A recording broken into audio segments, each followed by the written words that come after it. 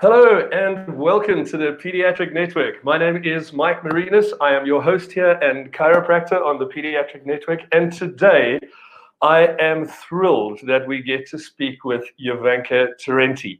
Now I'm going to get to saying hello and how are you? But first of all, you have so much that you've done that I just want to kind of read through your bio very, very quickly. So, Jovanka studied podiatric medicine first before transitioning into medical orthotics and prosthetics. She then obtained her honors in medical orthotics and prosthetics in 2017. She has a special interest in pediatrics, which is why you are with us today. Thank you very much. She looks into cranial remolding specialist, and she has a keen interest in pediatric patients that present with neurodevelopmental delays, gait abnormalities, genetic rarities, and conditions such as cerebral palsy, and of course things like spina bifida. And having completed 4 years of service in the government sector, she ventured into private practice in 2017 with a clear goal of providing evidence-based practices to the private community and working within the pediatric field. She is now currently the only practitioner in all of Africa that is certified and accredited to provide the American FDA-approved cranial remolding orthotics and post-surgical helmets. She has successfully treated over 100 babies with remolding orthotics, and she believes in incorporating a multidisciplinary approach when treating patients. Jovanka, thank you for spending your time with us here. Hello, and thank you for having me. Oh, that was a mouthful, but we only get the best on here, so wonderful. So thank you, first of all, very, very much for spending some time with us today. And I think the first thing that I'd like to cover for a lot of the practitioners on the line here, just so that we have our ducks in a row, we're talking about plagiocephaly today. Yes. We're going to be talking plagio, and we're going to be talking cranial remolding. Talk us through plagiocephaly. What are we speaking about when we say that word, plagiocephaly? So simply, plagiocephaly is a skull deformity that forms through external forces. So this can either happen in utero, during the birth process, or postnatally. And what we're typically looking at is an asymmetric skull deformity. So I have a few visual aids to help us. So what we're looking at is a flattening on one side of the skull. So a lot of practitioners will say to me, oh, I see these children and they have a flat head, and I don't like the word flattening because it's a rotational deformity. And what actually happens is it causes the skull to rotate and causes bossing on one side of the forehead, ear rotation. We're looking at mandibular asymmetry. We're looking at orbital depth changes. We're looking at rotation on the jaw, rotation on the maxilla. And oftentimes people say to me, well, that's normal. Not everybody has a symmetrical face. And I agree with you. And what's considered normal asymmetry is 0 to 4 millimeters. And when we start getting anything above 4 millimeters, so above ½ centimeter, we start seeing this rotational deformity affecting the face. So plagiocephaly, simply put, is a rotational deformity of the skull that then causes rotation on the face. Okay, so I really like just point one, take home point number one. When you talk about like a flat spot, because that becomes kind of the wording that gets thrown around, that then negates anything that would be happening anteriorly in the head. It's almost like you're now thinking it's just a posterior problem, and then you don't look at the posterior. It's not at all, yes, and a lot of practitioners say that, and then it leads to that thought pattern that, oh, it's going to round out. There's no such thing as rounding out a bone. There's no such thing as a flat bone in the skull. It's a rotational deformity that causes rotation on the adjoining structures. And I'll show you a case study that the company I work through did. About 9 years ago, we conducted a trial on twins, identical twins. One twin had 17 millimeters of rotation of skull deformity, so plagiocephaly measured at 17 millimeters. Her sister had a 16 mil plagiocephaly, and in the trial they decided to treat one sibling and not the other sibling. And the whole point of that is to show how this rotational deformity affects the face. I'm not sure if you guys can see that, but when we look at the twin on the left and how her face is pretty symmetrical. She's got 3.5 mils of asymmetry, and her sister on the right here, you can see the indentation on the skull. She's got a rotated ear. She's got a thickened mandible. You can see the droop on the skull and the droop on the nose. And simply put, the structures have to go somewhere. So a lot of times we see cranial vault inclusion. So we've got these sloping little peaked skulls. We've got forehead asymmetry. It's not a flat bone, it's a rotation. It's almost quite disingenuous to talk about it as a flat spot, because saying to a parent like, oh, she has a spot on the side of her head, doesn't explain that when she's 17, there's going to be a big cosmetic change potentially to this child, which is going to have a massive effect on the rest of it. You're right, and it's not just cosmetic. What we're seeing in these children, especially the ones with anterior ear rotation, is we're seeing a shortened and narrowed ear canal. These children are more prone to otitis media and ear infections. They're not draining correctly in those ears. With that thickened mandible, we're seeing mandibular asymmetry. So we have malocclusion of the jaw. These children are going to need dentistry work. They grind their teeth. They have knock-on headaches. It's a whole health effect on top of, okay, now you have a slightly uncosmetic head. And I don't like it when practitioners say, well, who cares if you have a flat head? Well, I care. I care and the psychology cares. We need to be intervening. It's not acceptable to say, oh, your head looks a little funny. In the same way that when you have skewed teeth, you address skewed teeth with braces. It's the same way that we're addressing skull deformities and facial asymmetry. Yeah, and as you say now, cosmesis is one part of that, but there's pathology that can come along with this. So not just to say that it's going to look, because I know back like the 70s and stuff, when I read the papers back then, a lot of it said, well, it's cosmetically a little bit different. And then there came this movement of going, but hang on a second, it's putting pressure on brain parenchyma. There are all sorts of developmental things that are coming along with this. So that is part and parcel of having this, what is much more than just a flat bone. Yes, yeah. So that's another, another skull deformity that I want to bring enlightenment to. And a lot of practitioners, and most practitioners that refer to me go, he has a plagiar baby. And we need to be very specific. When we talk about plagiar, we're talking about asymmetry or asymmetrical changes. There's another skull deformity called brachycephaly. And brachycephaly is the bilateral flattening of the occipital. And in our severe plagio and in our moderate to severe brachy babies, we're seeing compression of the occiput, and the compression of the occiput is putting pressure on the brain and forcing the brain to move into different quadrants. And that's why you're starting to see all of these studies. And unfortunately, by the time the studies are released, we're 17, 20 years in the future of all of these trials that have been done and all of these kids that have been monitored. And we're looking at how their brain development is altered because years and years of research. There was a trial released in 2012 where they measured all of these deformational babies and they measured the corpus callosum and how the compression of the corpus callosum, forcing it into different quadrants of the brain or different quadrants of the skull, created the anomaly that the brain then doesn't function properly. So that makes sense. If you don't have the correct structure, you don't have the correct straight, you're not going to get the correct firing, you're not going to get the correct signaling. So when we look at brachy babies, and in South Africa, I'm seeing more brachy babies or asymmetric brachycephaly babies, which is a combination of a flat head and a rotated head. And when we see these brachy babies, more often than not, these are the ones that they're going, oh, it's just a flat head, and it's not. There are parameters, there are measurables, there are years and years of research that say the head is supposed to be this long to this wide. The face is supposed to have this much symmetry to this much asymmetry. And when we start falling outside of those guidelines is when we see these developmental delays. Okay, so now we've talked about plagiar, which has that rotational component, and then we've talked about brachy, and there's also scapho, which is another type. Can we just talk a little through that, because we might have one or two practitioners that see that kind of head performance. So these are the babies you're going to be seeing if you're working in NICUs, in ICUs. These are predominantly your prem babies. They're trained in NICUs to reposition on the side. So babies are turned on their side, and these babies develop these long, elongated skulls, super narrow, and it almost, we're going to talk about craniosynostosis in a moment, but it almost looks like a sagittal craniosynostosis. It's a super long, narrow skull. A true scaphocephaly is quite rare, but they are very hard to treat. Okay.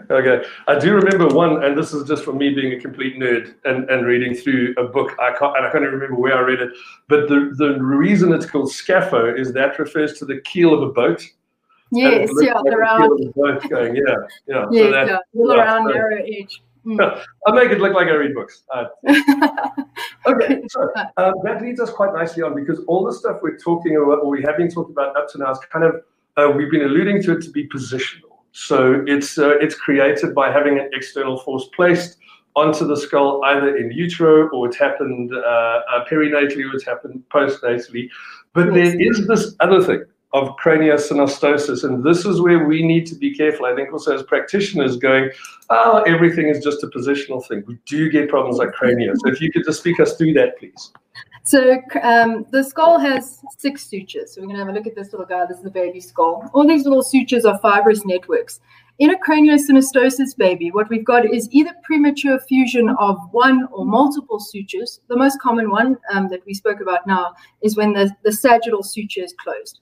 And what we find is these children, because the brain is compressed or held in this position, their brain grows out the back and grows out the front. And they get these super long, elongated skulls. The problem with a craniosynostosis baby is that we have brain compression. A lot of times, funny enough, even craniosynostosis is deemed as cosmetic in some cases. But of course, I mean, if we can accept the premise that a skull holding a brain in position and not allowing that brain to grow optimally is going to cause damage, then we can understand this concept. So I know a lot of practitioners are scared to dabble in cranial work because they think, oh, well, what if I get a cranio baby and I don't know how to identify it, and then I've missed it and it's my responsibility. And I just want to ease everybody's minds and put everybody at peace. If you can mentally or teach yourself how to identify the 2 main positional deformities, so plagiocephaly and brachycephaly. Scapho is quite rare unless you work in an ICU environment. I promise you, when you see a cranio baby, it's very obvious. and maybe I'm just saying that because I work with heads all day, but every single cranio baby that's walked into my, or been walked into my office, been rolled into my office, it's very apparent because it's quite an extreme visual to see. Saying that, there is no harm in treating that baby. I mean, other than myself who's putting helmets on skulls, obviously we have a fusion, we can't move sutures, from how the helmets work.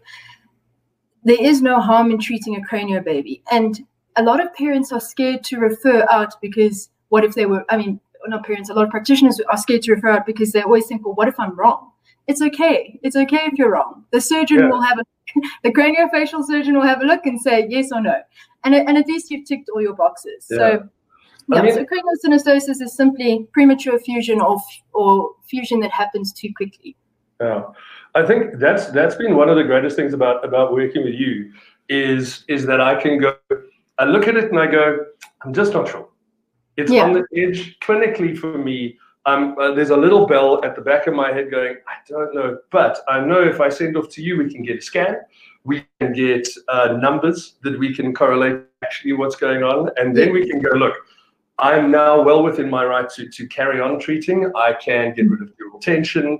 I can make sure that, like something like a torticollis underneath is not adding to that kind of problem. Yes. But I have now the backstop of going, I have done my almost like a jurisprudence because I've sent through you know what's happening. And then there'll be someone you send through and you go, thank goodness you sent this child through because we can't mess around with this, No, you're running out of time. Yes. Please, that is another thing because time is of the essence with working with this. Let's put a little bit of time aside just to speak about the fact that, we need to get hold of them in time. Yes, yeah. So one of the points I want to make very, very clear, and these are sentences I hear often, is don't worry. When your child sits, it will round out. Or don't worry, they'll grow out of it. And the reason they won't grow out of it is there are no epiphyseal plates in the skull. And just a quick recap, the job of an epiphyseal plate, for example, in your arm or in your leg, is to direct growth in a specific direction. So obviously in a tibia, we're going lengthways. There are no epiphyseal plates in the skull. So there are no cells being built in the cell as the skull grows to say, hey guys, I need you to go up and out. The only way that the skull grows is through internal pressure of the brain growing. So I've run this exercise. I've been running this FDA program for 4.5 years. And the first year, being a young orthotist, I was like, okay, I guess all the pediatricians are right. I should probably listen and run the experiment. And I did that. So I have case study upon case study. And if anybody's interested in reading that or seeing the images and seeing that data, so the way I do it is I 4D light scan the children. That brings the skull up as a 3D image onto the computer. And the software program I have is incredible. It really allows me to either cross-section the skull from a lateral view or to quadrant it from an aerial view. I can choose as many slices as I want. I can measure centimeters cubed. And I ran the experiment of the child is 4 months old. They have severe brachycephaly, which means they're extremely flat. We send them away for 2 months. We do some repositioning. The child is now 6 months old and sitting, and we scan them again. We hand measure them again, and they're again at the same cephalic index ratio, which is length to width proportion. I've run the exercise again and again, and that is because we need to change the directional force that the skull is growing in. We need to grab those sutures and allow them to grow in the correct direction through using gentle force and gentle pressure. So it is absolutely impossible for a moderate to severe child to outgrow a deformity. When we're looking at a mild child, so let's say the child needs 2 millimeters of change, the probability that you're going to get 2 millimeters of growth in and around the direction you need is a lot higher than a child that has 16 millimeters of correction, or that needs 10% of correction, for example. And the reason we talk about timely intervention is as those sutures and fontanelles start to close, one, you're making it a lot harder for us to do our job. The child is going to need to be in an orthosis for a lot longer. Yeah. And the optimal time to treat is between 4 and 8 months, especially your asymmetric children. The metopic suture, which sits on the front of the face here, closes between 6 and 8 months. If these children have orbital depth issues or mandibular asymmetry or maxillar asymmetry, it's very, very hard for me to move those parts of the skull. I end up having to use temporal and parietal bones to get the jaw in position. You're making a longer treatment for your parents and your patients, and you're wasting time and meaning that we're not going to get as accurate a result. So we can only helmet from 4 to 18 months. And the children that are helmet after a year old end up staying in helmets for 4 to 5 months for the same changes that we needed 6 months ago. Okay, I get you. So that I think is a really important point for any practitioner out there who's working in this kind of space to know that helmeting is not something where you go, you know what, let's wait until they're 2 or 3 levels. This is a timely thing for, number one, to be able to get the best outcome, because like you just said, those facial changes happen and then they happen once and then they're done, and then that's how you are stuck. And then to be able to change that takes a lot. And then now the parent has to go on a longer psychological journey as well to prepare themselves for using it. It becomes expensive. It's all sorts of stuff. So I think that if there's a takeaway point is to go, the days of going, we'll wait it out and let's see what happens. That's not how you treat this kind of stuff. Yeah. And also there's no harm in sending children for the measurables. We need to, as practitioners, get to a point where we stop saying things like, it looks better. Oh, I think it looks like it's getting better. What you see and what you're looking at is not a measurable. We're medical professionals, we're scientists. We need to measure things. So everything that I do, and I say to the parents as well, it's not my opinion, it's not what I think. These are measurables that are done through practical measurables and then through the scan that I do. I'm looking at numbers, and the numbers qualify patients as candidates or not as candidates, and qualify and quantify the severity. We need to be quantifying severity, not, well, it looks a little bit better today because the child has some soft tissue, that's come about in the last 2 months as they've gained weight, or they've grown a little bit of hair, so you can't see it as much. That's not a measurable. Yeah, no, that makes perfect sense. I remember while doing my further studies in the UK, and I see Jeanette, one of my fellow students, has just jumped on as well. How are you doing? What our prof used to tell us there was, look, at least if you can't fix it, at least measure it. Yes. At least give it a number. And however you do that, then at least you've done your job to be able to go, there's a number on it. And then at least we can take a number again in 5 months' time and go, you know what? this is what's happened, or that's what's happened. And track it. Yeah, and track it. Sure. I do have a question that Chantal, and I'm guessing this is Chantal from Cape Town. It's wonderful to see you on the stream. That she's asked, and please, guys, you are welcome to ask questions. I've got the chat up on my sidebar here, so anytime. Oh, I see Sharon Hamlet is here as well. Hello. My patients are arriving here. Wonderful. So Chantal have asked, what is the cost of a scan? Very important. So our practice is a medical aid preferred provider, which means that we charge the tariff rate per each medical aid. So if GEM says they're going to give us this much, and they give us that much, and that's what we claim. We're all parents at our practice. We do try our best to do what we can through medical aid. The average cost is around 800 to 900 Rand for the diagnostic scan and the report that goes with it. Okay, so that's nice and clear cut, and then at least you can be able to tell parents, look, this is what we're sending you for. Medical aid sorted out. It is going to be X amount, and we can carry on. Yeah, I mean, so sometimes I say that, and especially the professionals I work with, they say, wow, you're the only one in Africa, and that's what you charge. And I think we just, as much as we're all trying to keep food on the table, my first objective going into this was to help children. And the history behind that is I am a mom that had a 10-week preem baby, and he developed a skull deformity in ICU. And I couldn't find a single person in this country to help me. And I had to teach myself how to make his helmet. And that's sort of how I developed the skill, is through necessity. And after doing this for a few children by hand, I decided there's got to be a better way, a more scientific way than me hand measuring. And the company that I did my qualification through has been running this FDA-approved program for 45 years. So my primary goal is to make sure that this is as accessible, having worked in government for so many years, that this is accessible to as many people as possible. So we try to limit the cost and help parents with payment plans and that sort of thing. I'm trying to make it accessible as Absolutely.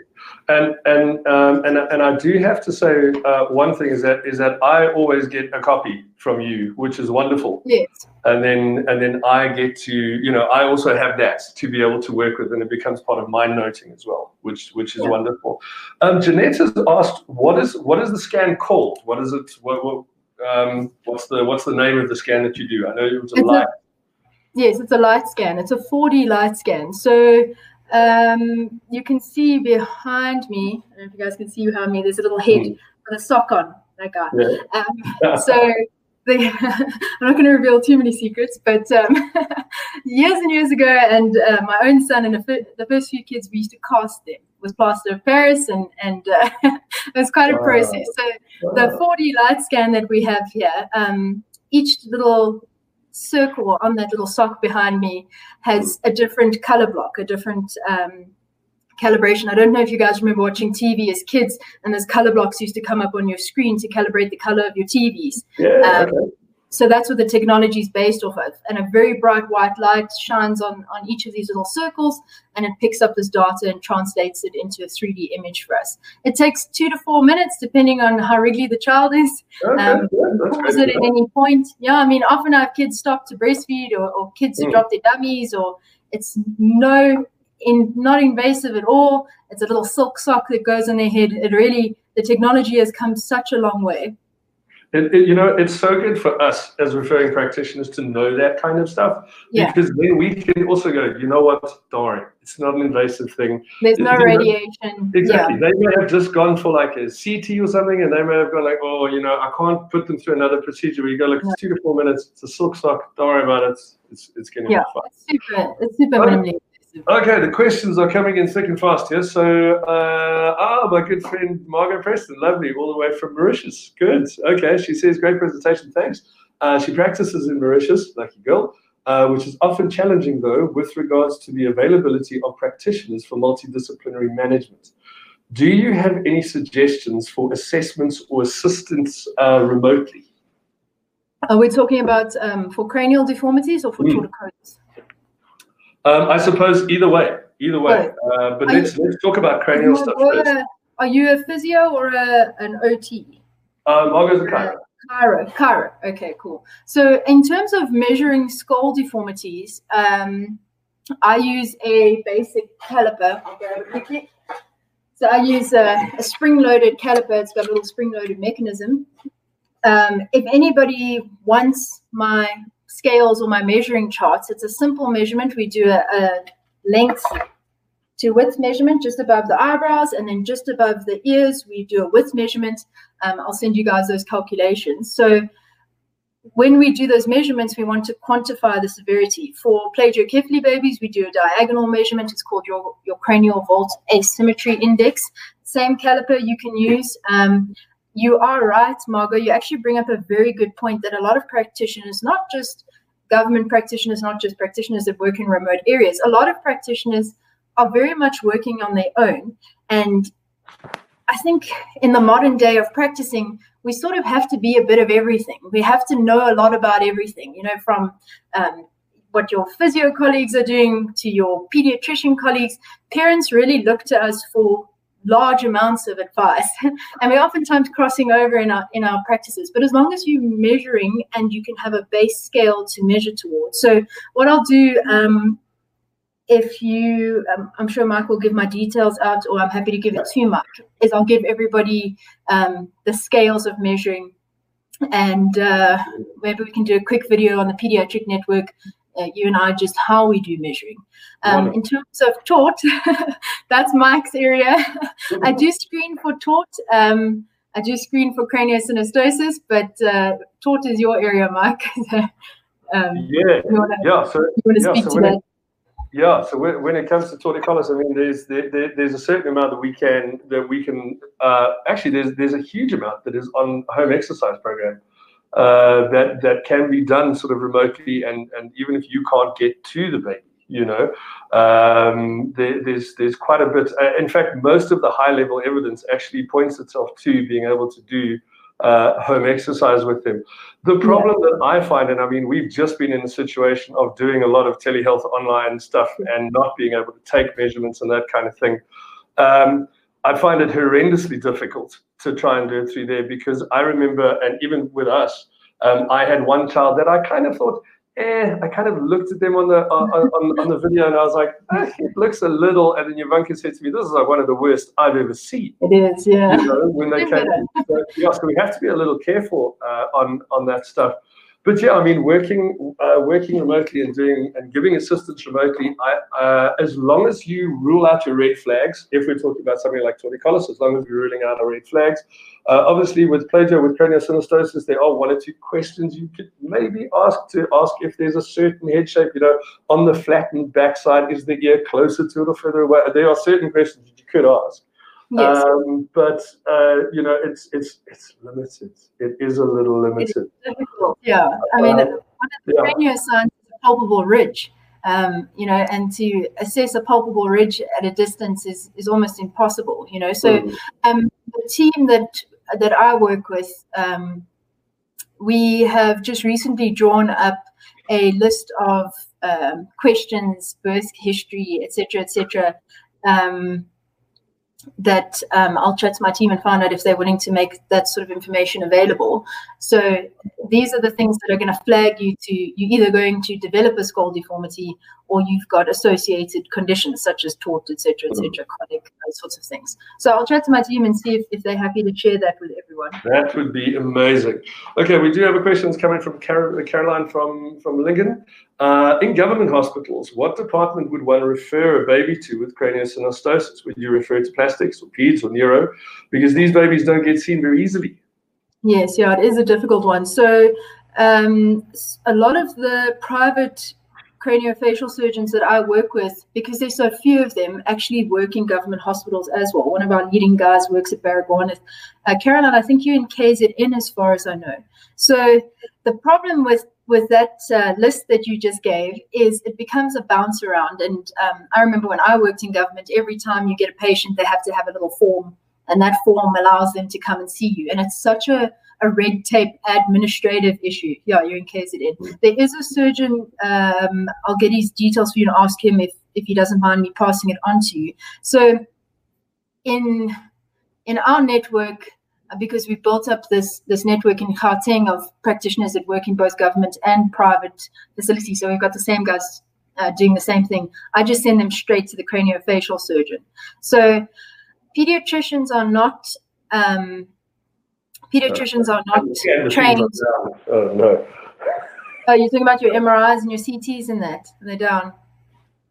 Yeah, pediatricians are not trained to screen for craniosynostosis. They're also not trained to screen for positional deformities. We just need to be quite clear. I mean, a lot of pediatrics is medicine. So although they know years and years of looking at skulls, okay, this doesn't look like a normal skull, I need to send it on. I would almost sort of streamline the process and go, I need you to go to a craniofacial surgeon. So not just a reconstructive plastic surgeon, specifically a craniofacial surgeon. I'm not sure about your government department. I worked at Wentworth, and at Wentworth we had to go to the pediatrician first and then to the craniofacial surgeon. But maybe we can hook you guys up and make friends with the craniofacial surgeon and just get you streamlined in there. It's all about who you know. Okay, so Ivanka, I've got a question here from Alexandra. Greetings from Brooklyn, New York City. I hope everything is going well there, Alexandra. Okay, so craniofacial surgeons here in the US balk at helmets, only ruling out craniosynostosis. They don't even take any measurements. And she says, I take CVAI and she's a pediatric PT. So pediatricians also don't recommend helmets because of an older study in the UK a while back claiming no benefits. Do you have any current data linking not treating with helmet and developmental delay? Do I have any current data linking developmental delays? Yeah, so linking not treating with a helmet and developmental delay.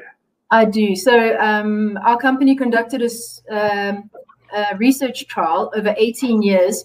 They did 263 children in the UK who had positional skull deformities. They compared those. I can make all of these available to everyone, but we'll just discuss it while we're on the panel and on the question. They compared these to their brother or sister who didn't have a skull deformity and also their classmates. Of the 263 children, 64% of those had to go for co-therapy, so speech therapy, occupational therapy, physiotherapy, and it's that whole principle we were talking about the compression on the brain. I bet you if you Google right now, does plagiocephaly lead to developmental delays, you will find quite a few of the studies. I was going through them this afternoon again, just to make sure that when we had this conversation, and I get it again and again and again. And part of why I started incorporating the multidisciplinary team is I was getting these great heads. The heads look great. That's fantastic. I've done my job. But almost 80% of these children were either developmentally delayed before they came to me. I got the head going, but now we're still 2-3 months behind because they haven't learned how to sit properly. They aren't doing 4-point loading. They aren't doing extension in tummy time. So just from our own case studies of over 140 children that we've treated, and we're busy gathering data in our team so that we can have this argument on a personal basis and not just, well, I read this study or I saw this trial or my company did this study 20 years ago. We are busy gathering data on our own patients. So I'm happy to make those trials and journals available to everyone. And I need to be very clear that when I speak, I'm speaking on evidence-based approaches. So there are a few things we won't talk about, or we'll talk about if we get a question on it, but everything we're speaking about is based on evidence-based. And like I said, oftentimes pediatricians will say the same thing to me, but it's not a big deal, it's fine. But we need to think about the physiology behind it and how the brain functions. And we need to think about such a simple concept, such as if you've got compression on a child's finger for 9 months, growing in utero, what's going to happen to the tip of that finger? It's not going to develop properly. We're not going to have vascular structure develop properly. We're not going to have anything develop properly in the tip of this finger. So if we can accept something as simple as that, when we're looking at a structure such as the brain, and we need certain structures to be in certain volumes, certain shapes, certain sizes to work optimally, it's the same principle. It has to be the right structure to work correctly. Yeah, so yes, I'll make that available. Okay. Yeah, you can't see it, so it becomes a second-class citizen. Yeah. Yeah. So yes, absolutely. That making it available, and we'll pop it up on Pediatric Network, and then I'm sure we'll do a whole folder with it, and then watching this, and then you can access those as well, and then you can get a nice rounded picture. Cool. Thanks, Alexandra. It's nice to know that there are practitioners in the pediatric space watching us from all over the world. You literally made my evening. That's wonderful, and your morning, I'm sure, because That's how it's going. Okay, so I do want to just ask you, because now we're going to refer on, maybe we as practitioners are speaking to a mom, and the mom says, okay, that's fine. So potentially we're looking at a helmet here. We're looking at some sort of orthosis. What's that going to do? How does it help? Yeah, how does it work? Yeah. So briefly, as we discussed, once they come in, I conduct a whole bunch of hand measurements. I don't have to do that, but it's my habit and my nature.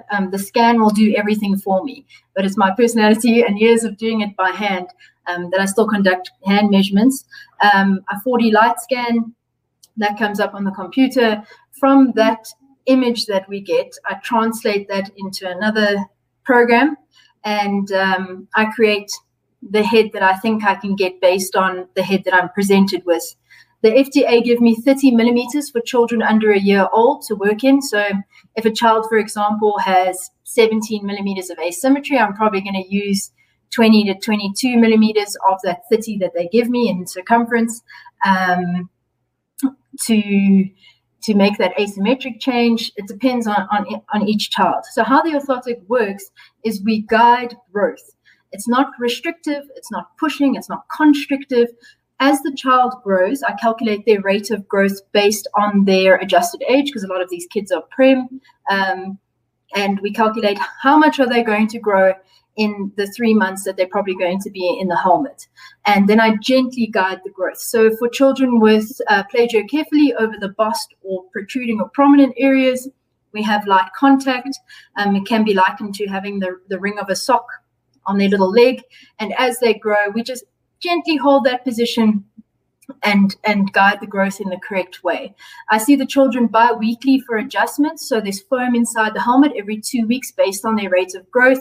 I will remove foam and continue to guide the growth. And when I say, this is very precise, I'm working within millimeters. If the child grows 2 millimeters, I'll take 2 millimeters. So it's very monitored and precise. I am a medical orthotist and prosthetist. Part of my job and my training is to make prosthetics.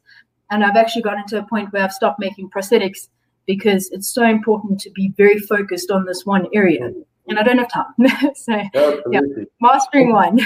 I think you bring up two very important points that as a practitioner, it makes me very happy. One is, it's not the situation of I'm sending you to the baker so you will get bread. Yes. It's not I'm sending you and all she's going to do is put you in a helmet. It's not that. It's to see, are you a candidate? You're right, yeah. Fulfill the requirements to be able to helmet. If not, we'll make another plan. That's number one for me. And the second one is that it's not just going, well, we'll slap it on and we'll see how we go. There's a prognosis that you can almost work out from the beginning going, I know what I'm going to get. Yeah. Exactly. This is what I'll be able to give you. And I think just for me working in private practice, that's one of the most important things that I've had to be able to develop, is to be able to go, this is what I can give you. So that when we come to the end of the road with each other, we are both satisfied, because I was able to say, this was the outcome. I didn't tell you I was going to sell you 5 bags of gold. This is what we can do because you've arrived at this time or that time. Yes, yeah. Those two things are super important. And even, having conversations like this, and oftentimes practitioners and other medical professionals and parents even say to me, well, why aren't you marketing? And I keep saying, well, I'm not selling a product. I'm not a salesman. I'm a medical professional. And this is very personal to me. This is, every baby is my baby, and I remember being that mom. It's very personal to me to make this as efficient as possible. And my goal is actually to screen, intervene, and prevent. I cannot sing the praises enough of the physiotherapists and the chiros that I work with. If we get a child at 6 weeks that needs intervention, so a lot of these skull deformities are caused by torticollis. It's caused by children with colic, and they do that Schindler's reflex where they extend and lift up and right, and they do it again and again and again, and they develop this rotational deformity because of all that pressure on the one side of the skull. It's so important that these children are referred out. I can tell you that every child I've sent for early intervention that haven't moved into the moderate to severe range have corrected. So if you get a child under 3 months who can have 6 to 8 weeks of physio or chiro, and they have a mild deformity or mild compression on the occipital, if they go to great chiro and a great physio that's trained, that work in conjunction. We all get our hands on the same thing. The majority of these children are getting that 2-3 mils, that 4-5% that they need to not be a candidate anymore. And you're right, as you said, this is an FDA-approved program. It's not me putting helmets on kids because I like putting helmets on kids. It's hard work. When a helmet goes on, it's hard work. They become part of your family. So, I mean, these moms are phoning me at 2 a.m. and we're very much integrated because this is such a monitored process. My goal is to make sure that nobody needs to be in a helmet. And that's why we're doing these educational talks. That's why we're trying to expose more and more people to this is very real. This is 49% of children have skull deformities. That's almost 1 in 2 children will have a skull deformity. What we need to do is quantify the severity. Is it mild? Is it moderate? Is it severe? And the type of intervention that we do is going to be based on that severity qualification.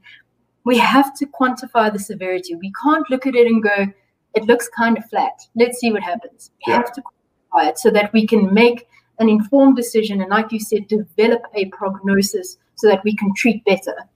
Yeah, the days of eyeballing are gone. We have the technology. We need to be able to. We do. We're blessed. We're lucky, and we're blessed to have this technology. Yeah. Okay, we got 2 questions going on. I know that you said 4 to 18 months is wear your helmets. I have Chantel asking, what age are helmets no longer effective? Is that the same answer, or is there a bit of a?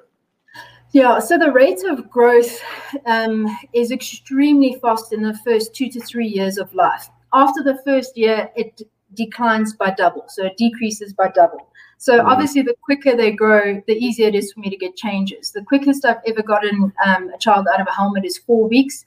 The longest was a child who was 16 months old. He had severe brachycephaly. He took 5 months. So the child that was 4 weeks was 5 months old when I met him. So it's not that they're no longer effective. It's almost, it's the same principle as scoliosis. So when you treat a child in the right phase for scoliosis while they're growing and having rapid growth spurts, and that's a lot of how it works is a lot of parents say, well, can they sleep out of the helmet? I'm like, no. Sleep time is the best time. That's when we're secreting growth hormone, and that's when we're getting those primary growth changes. So the FDA only allow me to helmet at 18. The last date is 18 months. The only exception that I got to that was a hydrocephalus baby, and I had to do a lot of special applications because he had 30 millimeters of asymmetry and it was causing 15% partial deafness in the rotated ear. And the surgeon and everybody got involved, and I was allowed to put him in an orthosis to correct that ear canal so that we could get some hearing back in that ear. We managed to get him down to 5% of hearing loss. So, but he was in that helmet for 5 months to get 10 millimeters of change. And I can do that in 6 weeks in a child that's 4 to 6 months old. So the FDA will only allow me to helmet up to 18 months. I get better results in children who are 4 to 8 months. So anywhere up to 18 months. It's just a longer process. Fantastic answer. Thank you. I'm going to shoot back quickly to Alexandra, who's just kind of added a little bit onto the developmental delay. She says it's also a chicken and an egg scenario because babies who have some developmental delay might be spending more time on their back. During the first months of life, and they're resistant to moving, they lack motivational drive to move, etc. Right. And therefore they are more likely to have plagiar brachycephaly rather than the other way around. You know what I might do as well? I might link, I did a paper for a chiropractic pediatric journal where I looked at exactly that, where a lot of the time it is actually the fact that there is a motor delay that is then causative to the plagiar. So I'll pop that up in the notes as well. But I mean, that's the kind of thinking we're looking at, Alexandra. So that's why we need to be taking a comprehensive birth history and a comprehensive early life history. I mean, hopefully you're seeing these children earlier rather than later. So you are right, it does go both ways. So we have children who have developmental delays. I'm talking about our spina bifida, cerebral palsy, children who just don't want to get up, who have, I hate this word, low tone, who don't want to get moving. We have children with torticollis who favor one side and never cross over the midline, so they roll later. And when we're talking about delays, even the children that are very forcibly on this SIDS Back to Sleep campaign, the back sleeping, and are back sleeping for every single nap, every sleep they're taking is on the back. We're noticing a 4 to 6 week delay in those children, and then they develop skull deformities because they've been lying on their back so long. In the same way, and it goes the other way, is we have these children who have skull deformities in utero that have developmental delays, and that's for multiple reasons. The one is that when you've got a flattening, so let's talk about a plagio baby, on the occipital-parietal region, it's very hard for these children to rotate with limited neck control in the first 2-3 months of life, to rotate off this flat spot. So it's almost like the concept of having a flat spot on a wheel. You're always going to hit that flat spot again and again. So you are right. The research, and every single time I see a baby, it's not just logging, oh, you've got a flat head or you've got this problem. We log all of the comorbidities, all of the co-issues, and everything from latching issues to birth history to everything. And there are studies that go both ways. They had the plagio, or they had the skull deformity first, and now they have developmental delays. And those are the studies that talk about the brain volume issues, and that there's not enough feedback back and through, and that those pathways are damaged, or those pathways are altered because the brain isn't the correct shape to get the message through. So it's that. And if you work with cerebral palsy kids, that concept should be pretty easy to understand, that when there's a CP kid, the pathway needs to go in a different pattern. So it's the same thing if the shape is incorrect. It's the same way you can think about someone that has an injury on their leg, how their vascular structure has to now reroute itself to still get blood supply to their leg. It's a compensatory mechanism. So you are right, it does go both ways. You just need to be clear when you're working with your patients, which one are you dealing with? Absolutely. Makes a lot of sense. So I have another question here. Wow, we are going all over the globe now. This is from my work wife, all the way in the Netherlands, from Amsterdam, Dr. Marty Cook. It's nice to see you on board, Marty. Thanks for hanging out with us.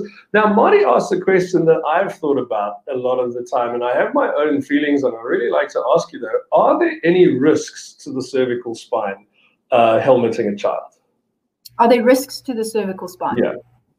No. Okay. The helmet is, I don't know what metric system you're working in, but the helmets are 150 to 200 grams. They get lighter as we go.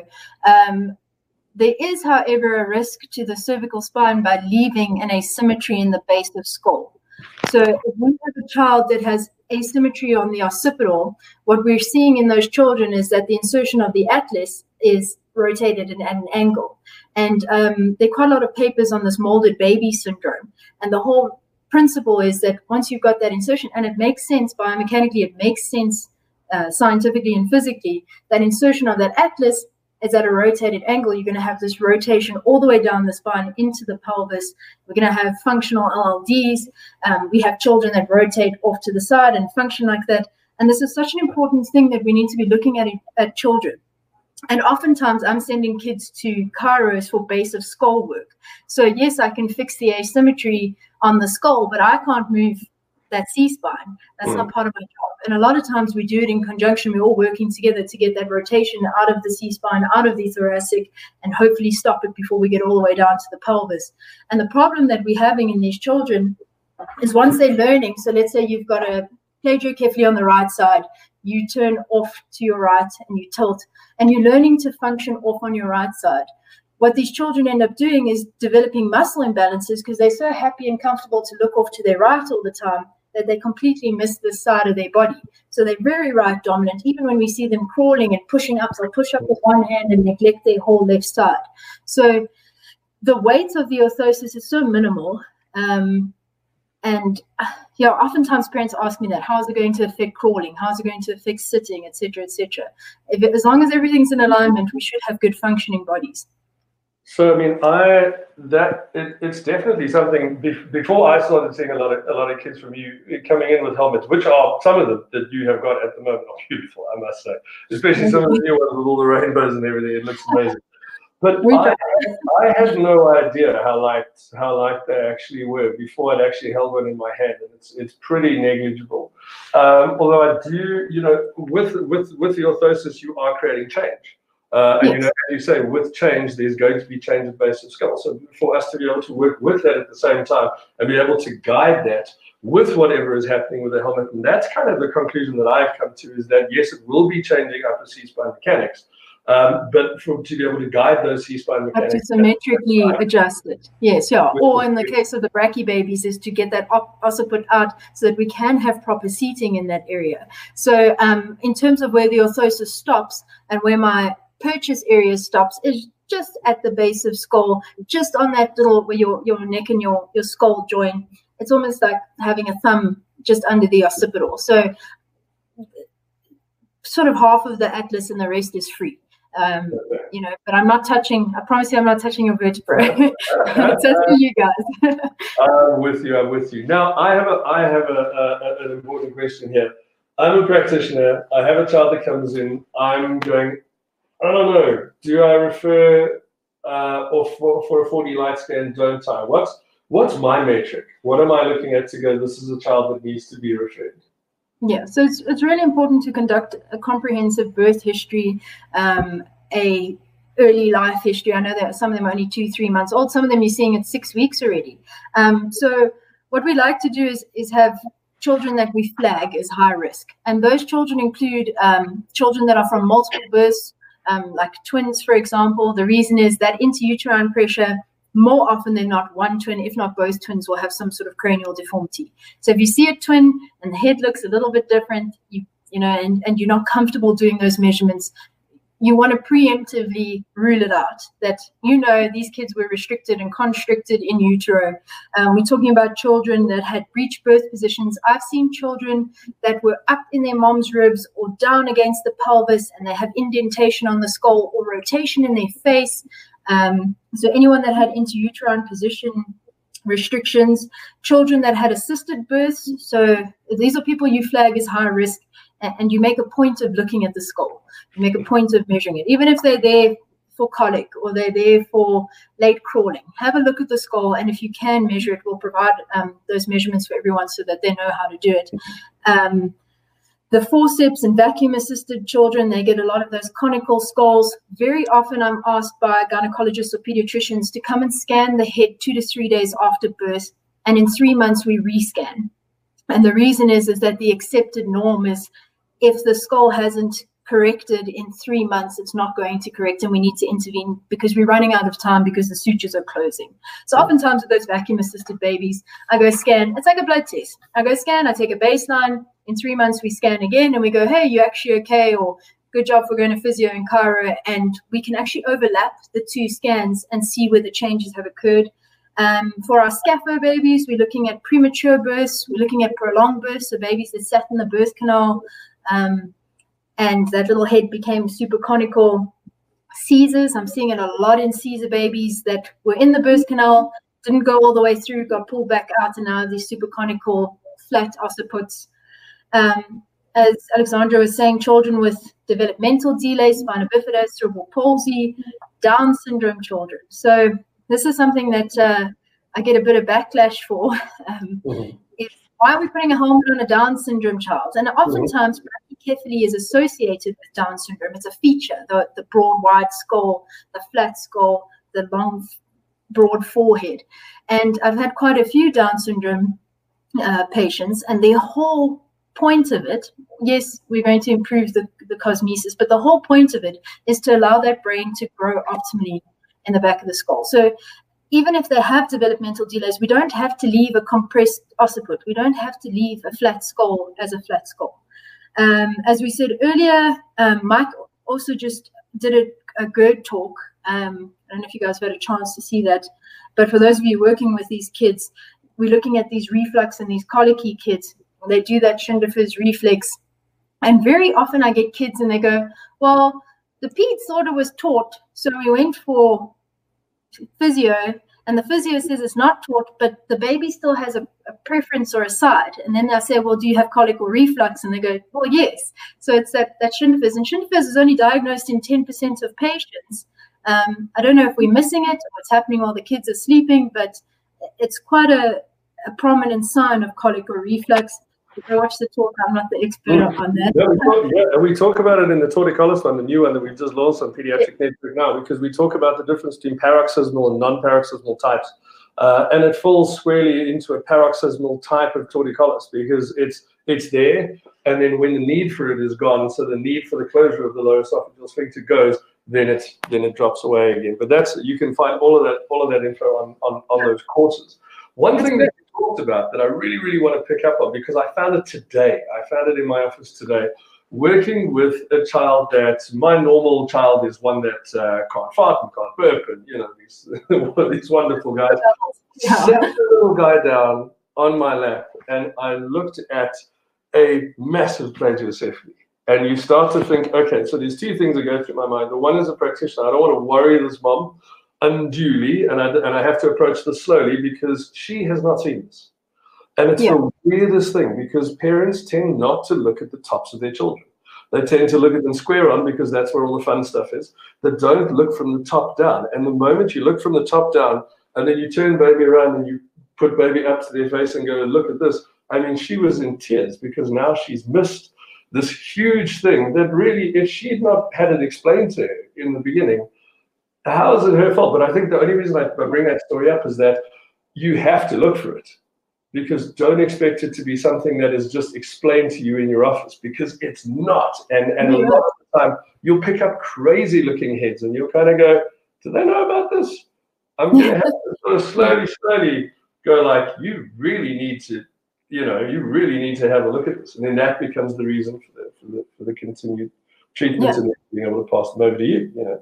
You also need to remember that these parents are the child that you're seeing for the first time. They see these kids every single day. They were born like that. They look like that, and if you're getting a millimeter of deformity occurring, let's say every week you get a deformity growing and getting worse and getting worse.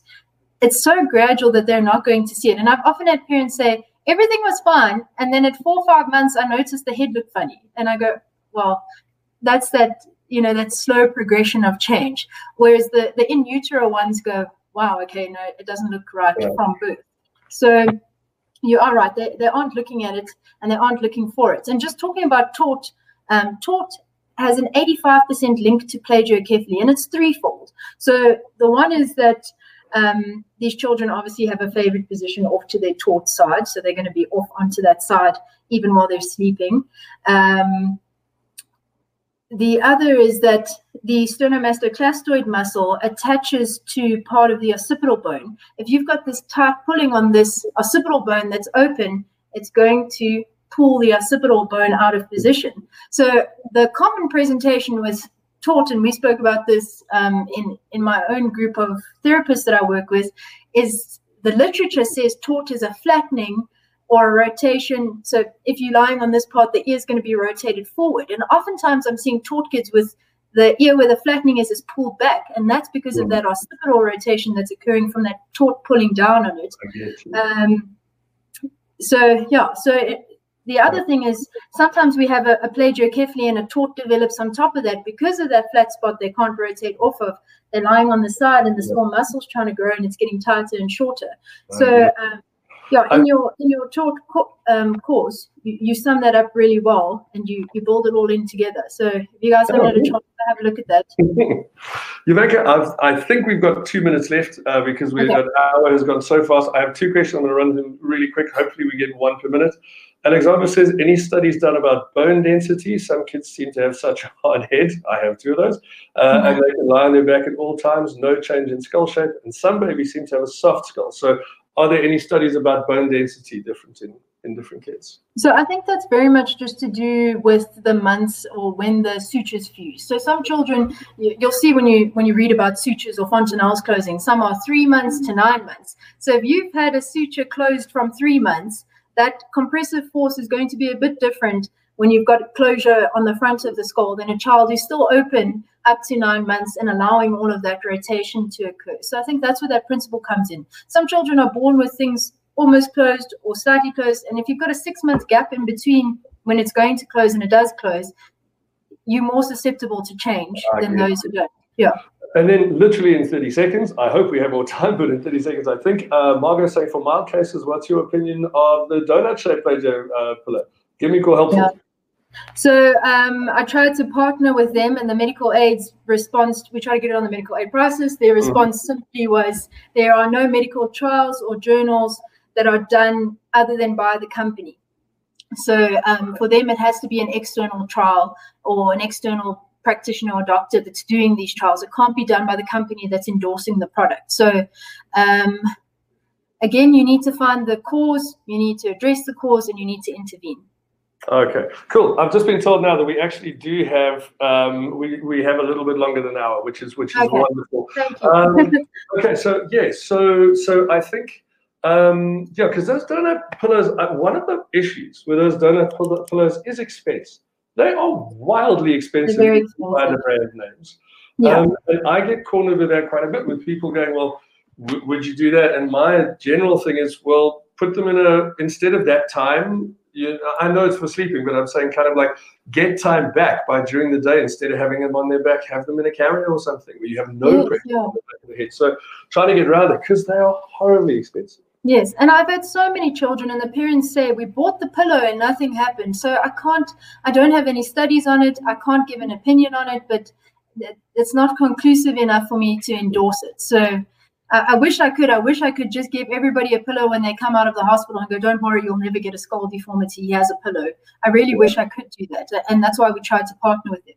But that is the best advice that you could give us as practitioners, so that we can be able to pass that on and go, look, jury's out.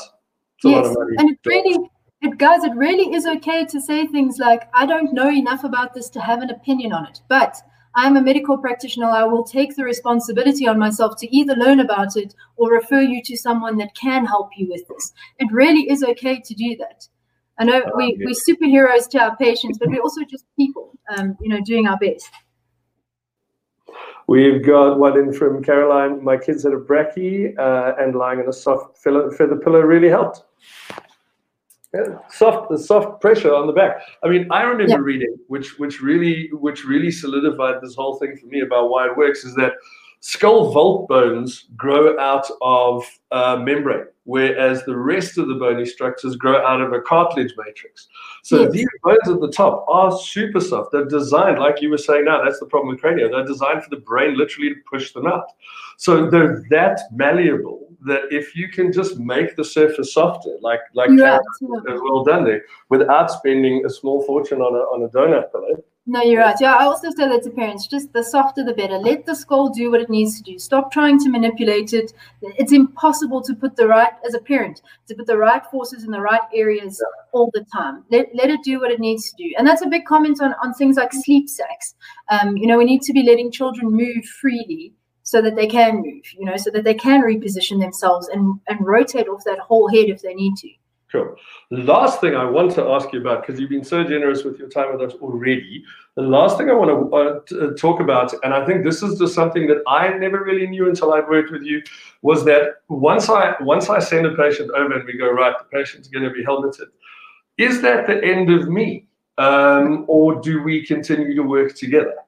Yeah, definitely. So, I mean, I work with a large, multidisciplinary group. So no, not at all. My job is easier, my job is better, and the children function better when we're working as a team. So especially from a chiro point of view, we're doing a lot of taught work, basic skull work. Like I spoke about that molded baby syndrome.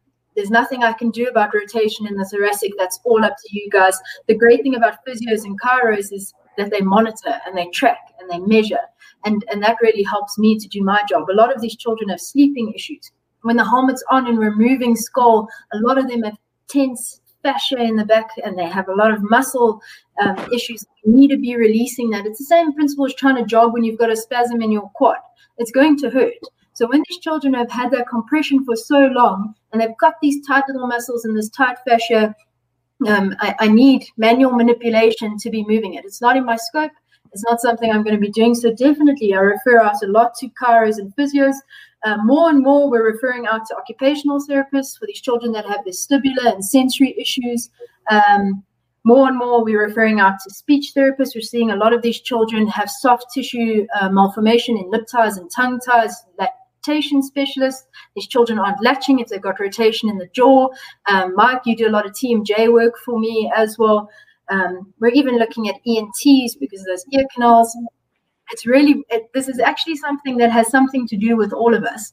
And yeah, I refer a lot. So well, I need you guys. Help me out. Yes, but it's so nice to know because the last thing you want to think is that, okay, I'm sent off, like you say, these children become part of your family, you know, and I'd like to think I'm sending off to my extended family, and not that I'm sending off to another group, which everything's going to go and change. Jovanka, thank you so much for spending your time with us this evening. All I'm seeing on the side here is people saying, great talk, great info. Thank you very much. We even have Joanne Bradley, who is an amazing lady, who I make use of a lot as well. And of course, we've done some podcasts and stuff together, saying thank you for sharing your knowledge. She always learns something new. Thank you so much for your time. We will put some of that stuff up we were talking about, and I'm sure we'll do more together. Yeah, great. Thank you, everyone. Thanks for your time. Perfect. Thanks, guys. This will all be redone, and we'll send everything off, and you will see us all again on the Pediatric Network. Bye for now. Bye-bye.